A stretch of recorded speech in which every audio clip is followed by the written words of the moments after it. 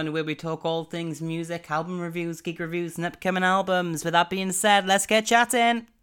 I'm sorry that old Taylor can't come to the phone right now. Why? Well, because she's just released new music.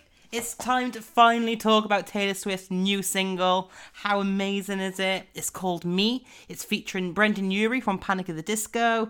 I literally set my alarm at like 4:45 so I could watch the premiere of the music video. And it really is so amazing. All of us Swifties, we rejoiced and celebrated. It was time for Swifties to obviously see what clues and shout-outs Taylor had left in the music video. And well, I guess let's just talk about that. As we all know, snakes were a huge part of Taylor's last album, Reputation, and she practically took ownership of the Taylor Swift is a snake meme that pursued her after she broke up with Calvin Harris and her unrelated, supposedly, feud with Kanye West. The snake explodes into a cloud of butterflies at the start of the Me video, while Taylor also survives a snake bite later on, putting a full stop on that era. If you are a fan of the Reputation Stadium World Tour, please rejoice with me just as we say R.I.P. and goodbye to Karen. After we say goodbye to the snake that exploded into the butterflies, one flies to the window where Brandon and Taylor are having a major argument in French for some reason. I don't really get it. The scene is referring to Panic at the Disco's But It's Better If You Do video, which starts in a very similar way. And there's also a cute little Christmas tree in the back. And that's because Taylor grew up on a Christmas tree farm in Pennsylvania. Is this a hint to a December release date, or is it a hint to going back home for the album, going back into her country roots maybe? I don't know. Taylor's cats, Olivia Benson and Meredith Grey, are also as famous as she is these days, and they got their own cameo in the video playing the Taylor's young daughters. How cute. Taylor comes from her apartment building into a candy-coloured world we all wish we lived in. The pastel colours are a part of the branding of a new era, signifying how she's emerged from a place of darkness. The 7 suitcases represent her previous albums and the one that's on the way. I am so excited.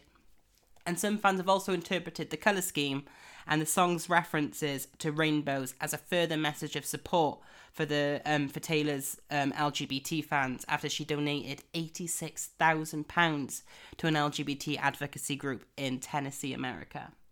Next up, we have Brendan Urie jumping out of a window, grabbing an umbrella and floating to the ground like a floral-suited Mary Poppins. Bit out of a shout-out to MP over there. As we arrive at the second verse, Taylor sits on a unicorn wearing a dress that turns into a waterfall. Look past that, though, and you'll see a pink neon sign spelling the word lover. Swifties have thought this will be the title of Taylor's next song, as Taylor does have a habit of teasing us with new material in the background of her videos. In the video of Look What You Made Me Do, Taylor included a shot of an empty engagement ring and the word no spelt in jewellery on the floor. The message is even more explicit here, as Taylor rejects the ring that Brandon offers on a bended knee. How romantic. And us Swifties have thought this is a response to tabloid speculation that Taylor and her boyfriend Joe are getting engaged. Another one, Taylor also revealed the Me video on ABC during the NFL draft, which essentially is a televised version of the UK's football transfer deadline day. And the clip features her being hoisted in the air by a marching band.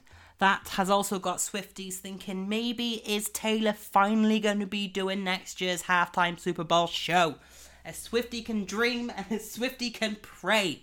Let's get that trending. Taylor for Super Bowl. How amazing would that be? I mean, can you imagine? It's Taylor Swift. She has to do it. It's Taylor. Anyway, guys, thank you so much for listening to this cute little short podcast today. Let me know what you think of Taylor's new music. Do you love it? Do you hate it? Do you think it's different? Do you think it's going to go well? As always, thank you so much for listening. This is Valley Boys 101, and I will, of course, see you for the next one.